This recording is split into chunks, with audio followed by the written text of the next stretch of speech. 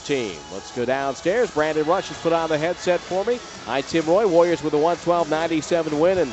And Brandon, I have to say, I mentioned it's a high-energy win. You had 20 points tonight, but let's talk about the team collectively. You guys are really playing hard, and I think that's a real testament to the roster and to the coaching staff. Yeah, that's definitely what we're doing. We definitely come out here playing every single game hard.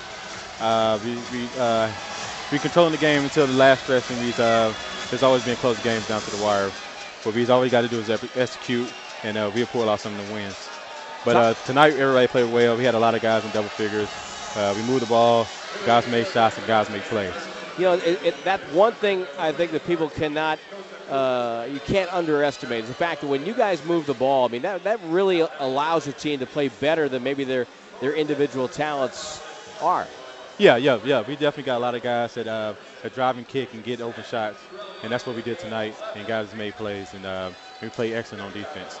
I know you'd rather have a great record and be on a team that's heading toward the postseason, but individually, what has this year been like for you? You're really playing at a high level. Yeah, I was being able to stay on attack, stay aggressive the whole time, rebound, block shots, and knock down open three. That's been my whole goal this whole season.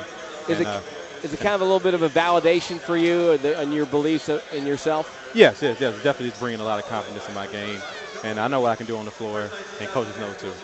I have to ask you about Klay Thompson and your thoughts on him, because it just seems like no matter if he has 2 points or 10 points or 20 points, if he gets an open shot, he's going to take it, and more often than not, he's going to make it. Yeah.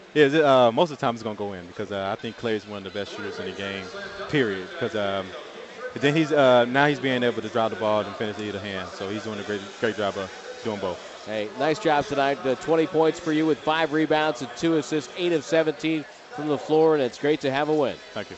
Brandon Rush, our guest, 112-97 the final. Back with the postgame show and more on the Golden State Warriors Radio Network.